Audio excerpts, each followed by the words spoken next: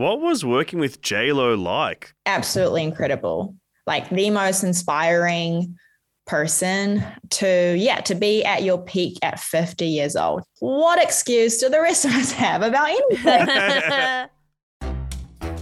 Hi, it's me, Alexi Toliopoulos. And it's me, Jen Fricker. And welcome to our podcast. It's a very special episode today called Literally Lived It, where we sit down with Netflix stars and storytellers to hear the actual, real, true life experiences behind the shows and movies that everybody is banging on about. And today is a very special one indeed because it's a very exciting movie, I'd say. Yeah, it's got the internet all fired up. It is the J-Lo documentary, Halftime, kind of tracking the last 20 years of Jennifer Lopez's career, culminating in her Super Bowl performance with Shakira and basically the entire lead up to it. And we're going to be speaking to someone later on who was there, was part of the process, was part of the film. It's very, very exciting. I'm freaking out, dude. This is so exciting for me today. I've got something that's going to tip you over the goddamn edge. Oh my gosh. Are you ready? Okay. I'm calm, I'm collected, I'm zoned in. What are you throwing at me right now? What's your favourite movie? Favorite movie, number one, Looking for Alabrandi.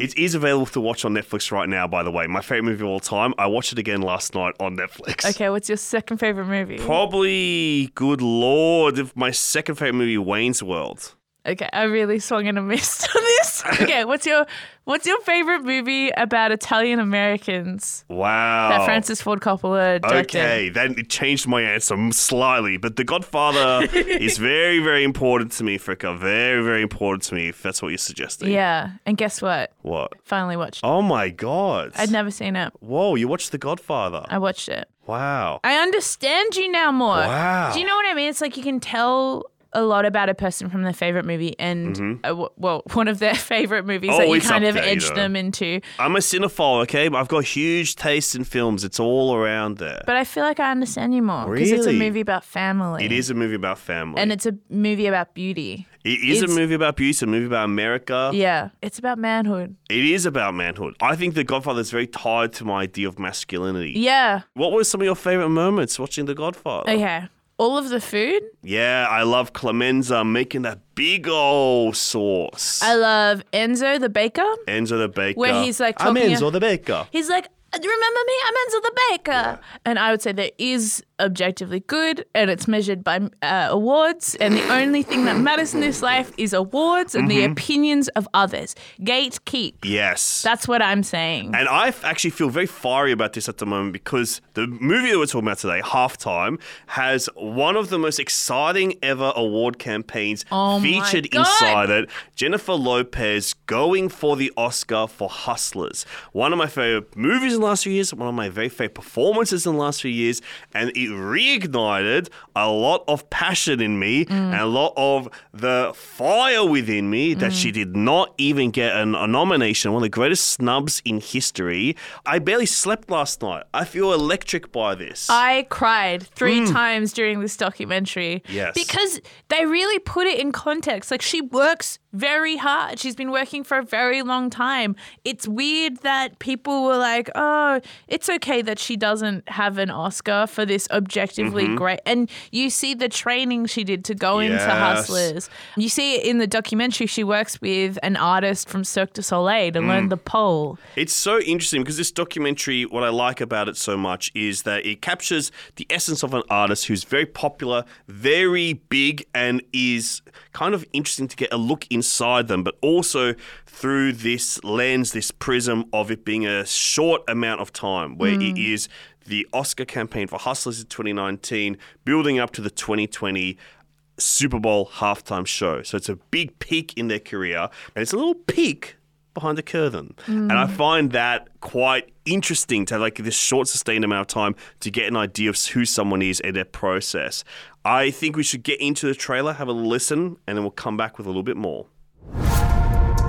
I lived in the public eye. And I really believe a lot of what they said. Diva. Serial bride. How do you feel about your butt? You did not just ask me that. Do you think you'll be nominated for an Oscar? I mean, I hope so. Hustler's first reviews. Jennifer Lopez is Oscar worthy. It was hard. I just had a very low self-esteem. I had to really figure out who I was. I'm trying to give you something with substance. Not just us out there shaking our fucking asses. I want something real. I do this not for an award. No, I do this to connect with people and make them feel things because I want to feel something. I've been battling to be heard, to be seen, to be taken seriously. Should we do one more time? Yeah, it's an incredible documentary that follows J-Lo and I guess all of the performers under her wing gearing up for the Super Bowl. And you don't realize, but it's a massive team. These dancers are practicing for like 8 to 10 hours a day. So much hard work goes into this to make it feel smooth, to make it feel effortless. Cohesive and to still be this huge spectacle. I think it's weird because obviously I know how much hard work goes into this. I'm like, that's so much hard work. Then you watch it go, oh, it's even more than I anticipated at all. So as a little treat, we are speaking to someone who was there. They were part of this hard work. In the mix, there, while the documentary captured them practicing for hours and hours and weeks on end, responding to J-Lo's vision of what this Super Bowl was going to look like. So today we're speaking to one of the dancers who was actually on the Super Bowl stage with J-Lo herself. She's actually been working with Paris Goebel, who's an icon in her own right, for years. She's also danced for Rihanna, Ciara, and Justin Bieber. She's part of a kind of iconic hip-hop dance group called the Royal Family out of New Zealand. They were in Justin Bieber's Sorry video clip. I'm a very big fan. You're floating right now. I'm a very big fan of this person. Ling Zhang, thanks for coming on the show. Thank you so much for having me here. I think where we want to kick things off is I want to know how long you've been dancing for. Is it your whole life? Oh, yeah. Hip hop, not my whole life. So my mom had a dance studio back in China where I grew up. Apparently, when I was like 3 years old, I would just go to her to classes and just be like jamming and trying to learn all the steps. So you can kind of say that it started there. A very intuitive thing, it seems like she just brought me to class because she had to. And she didn't think that I would literally get up and try and mimic everyone. And yeah, it was a cute little Ling. That's so cute. That's awesome. And so you obviously take that love, you turn it into a career. How do you get from being a little girl dancing in your mother's studio in China to on stage with J-Lo at the Super Bowl? A lot of hard work. And to be honest, it wasn't something that was like, oh, this is what I'm going to do. It was never like a seed that was planted when I was little. And of course, being brought up by quite realistic parents, you know, they wanted me to get good grades in school and follow a very stable path with uni and all that jazz. And so dancing was always kind of just a hobby and something that in my heart, I was like, oh yeah, this is a hobby that I'll try and enjoy for as long as I can before I, you know, need to do some real life adult stuff.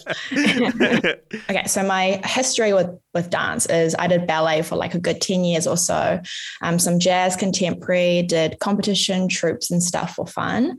And then hip hop, it was just one day, it was like a very intuitive, like, oh my gosh, I really want to go try hip hop.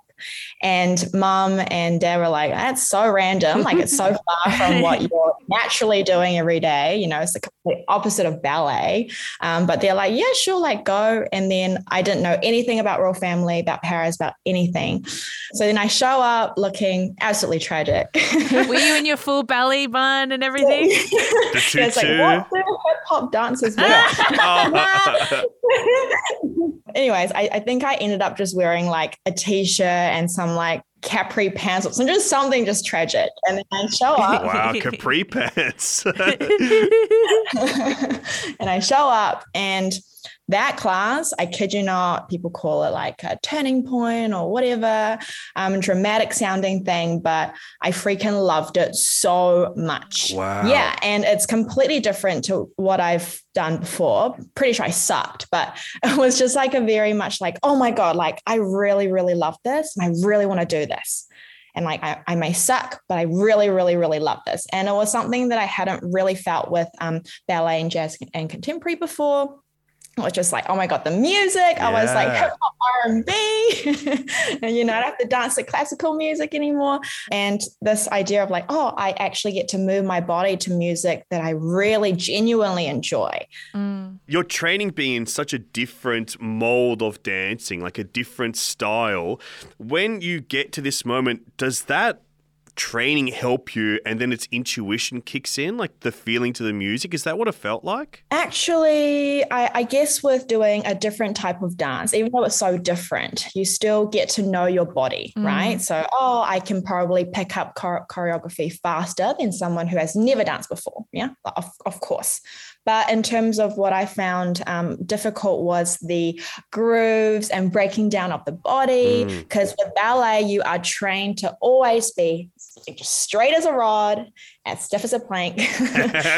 And so it's very ingrained in your body. And to start doing hip hop and have it be the complete opposite, right, was something that I had to really kind of work at to let go of. And with hip hop, even with the freestyling and being able to be free and change up choreography was like, oh, no. In ballet, we had to do it exactly like the teacher, perfect, without any changes. And then just to be like, oh, well, now you can be free. It's like, oh, wait, how do I be free? Yeah.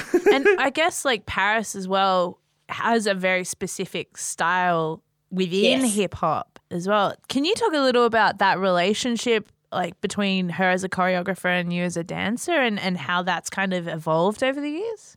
She was literally the person that shaped me into the person that could stand on stage with J-Lo, right? Wow. Yeah, so from auditioning into the royal family, I never actually got in the first try.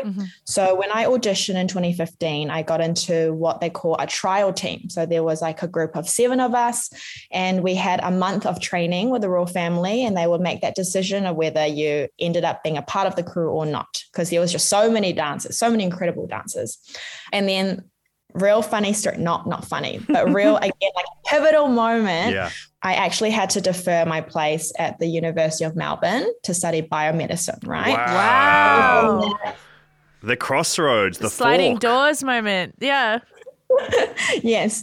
And what they say is so true is when you don't have a plan B is when you actually make things happen. So because I had deferred my place, if I didn't get into the royal family, then I would have a whole year of essentially time wasted or no plan. Right. And that to me was not an option. So yeah, during the trial, I remember my first 6 a.m. royal family fitness. Oh my gosh, that was traumatic. Yeah, it's essentially to test your mental strength, right? Like we were put through like things like carrying 20-liter water gallons. Oh my God.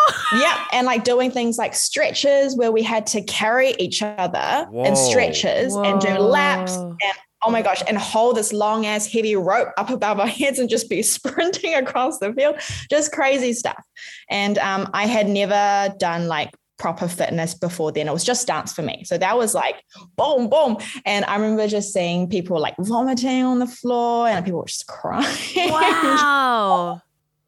Yeah. And so that, and I pushed myself so hard. That was the very first time where my body gave up before my mind did. So usually it's the other way around where you're like, oh, it's so hard. It's so uncomfortable. It's so sore. I'm going to stop doing this.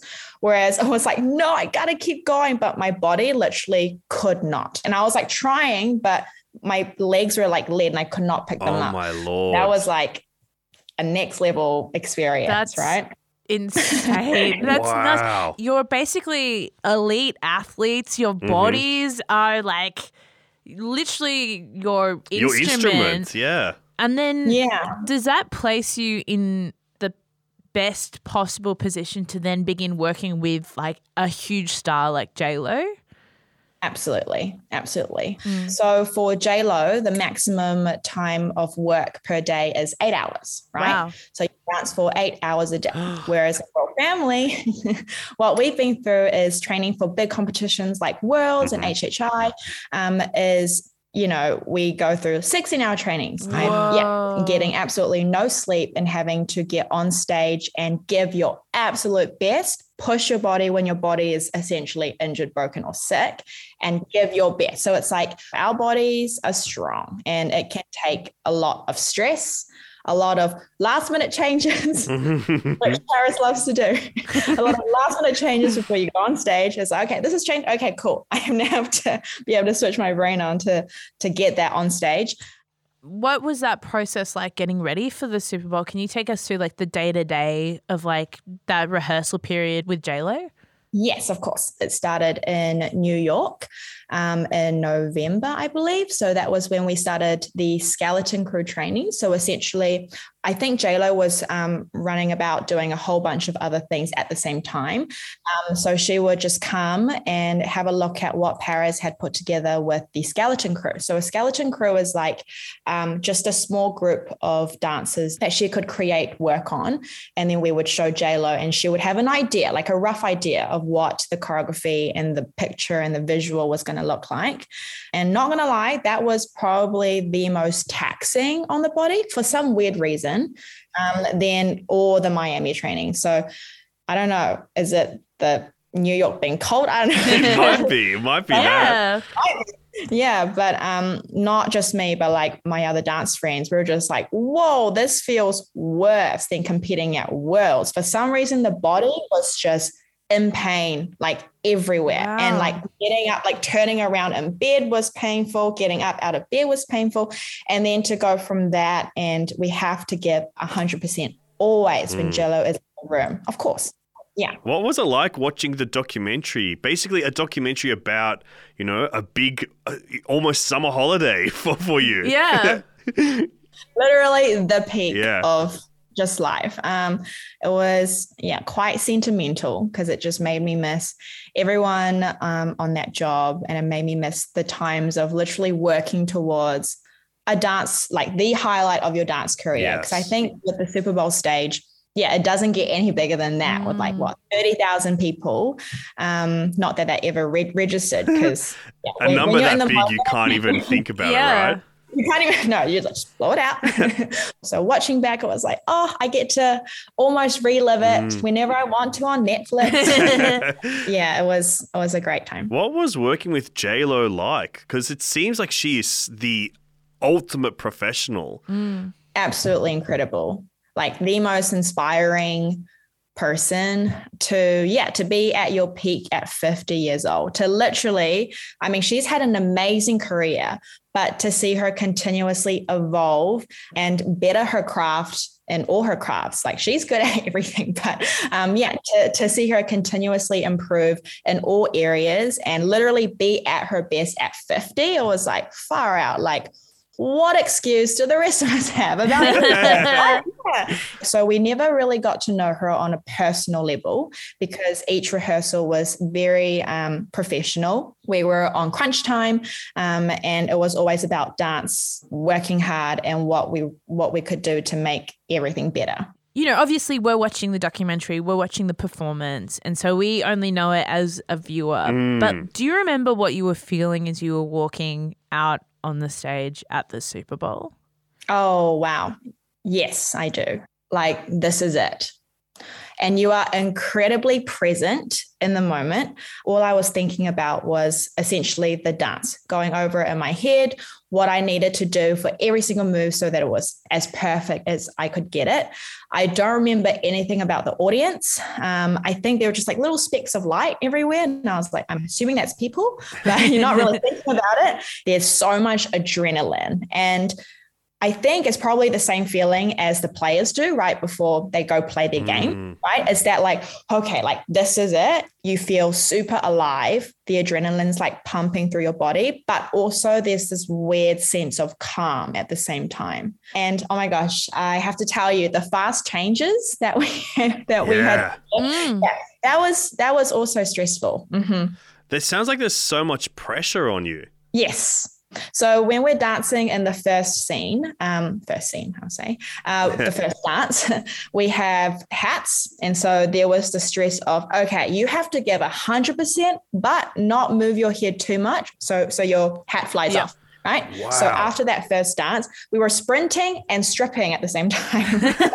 Just casually taking off your clothes in front of 30,000 people. Yes, literally. And like running. So we couldn't take off our costumes near the stage because trip ups, all that stuff, health and safety. So we had to take off our clothes like a while away from the stage. So it was sprinting there as we stripped to place all our clothes there and then sprinting back. That was all the time we had. Unreal. Yeah.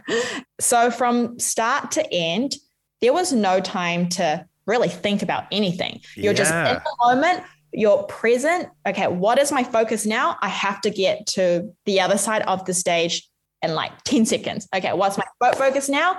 I am now in capture as this personality. Okay, what is my focus now? I am taking my clothes off. So from start to end, it literally finished in like snap of a finger, essentially. Wow. This is so interesting because it's so stressful. The pressure is so on. Does anyone mess up, and what happens if you do? Yeah. Yeah, the show must go on. No matter what happens, you break a leg. No, I'm kidding. But I don't know, you fall over, you lose your costume, you lose your hat, you bump into whoever, you get knocked over, whatever happens, carry on. Yeah. Brush it off, let it not show on your face. And Paris was always very good at training us in that, as no matter what happens, we can deal with it like it's nothing. This is amazing because I was watching the documentary and I just remember feeling like I can barely just walk around normally. Like I'm always the person on the street that just trips over nothing. You know those people? And you're just like, I still also trip over. So the amount of focus and intensity and intent that you guys are bringing to this, like it's really amazing to hear. Just, like I said, as a viewer, because you don't know, like you just kind of see this perfect piece, this perfect product at the end of it. And it's this perfect 7 minutes. And you just go, how much work goes into those 7 minutes? How much intensity, how much power? Yeah. If there was like one thing that you really wanted audiences to know about like this time in your life, this performance, what would it be?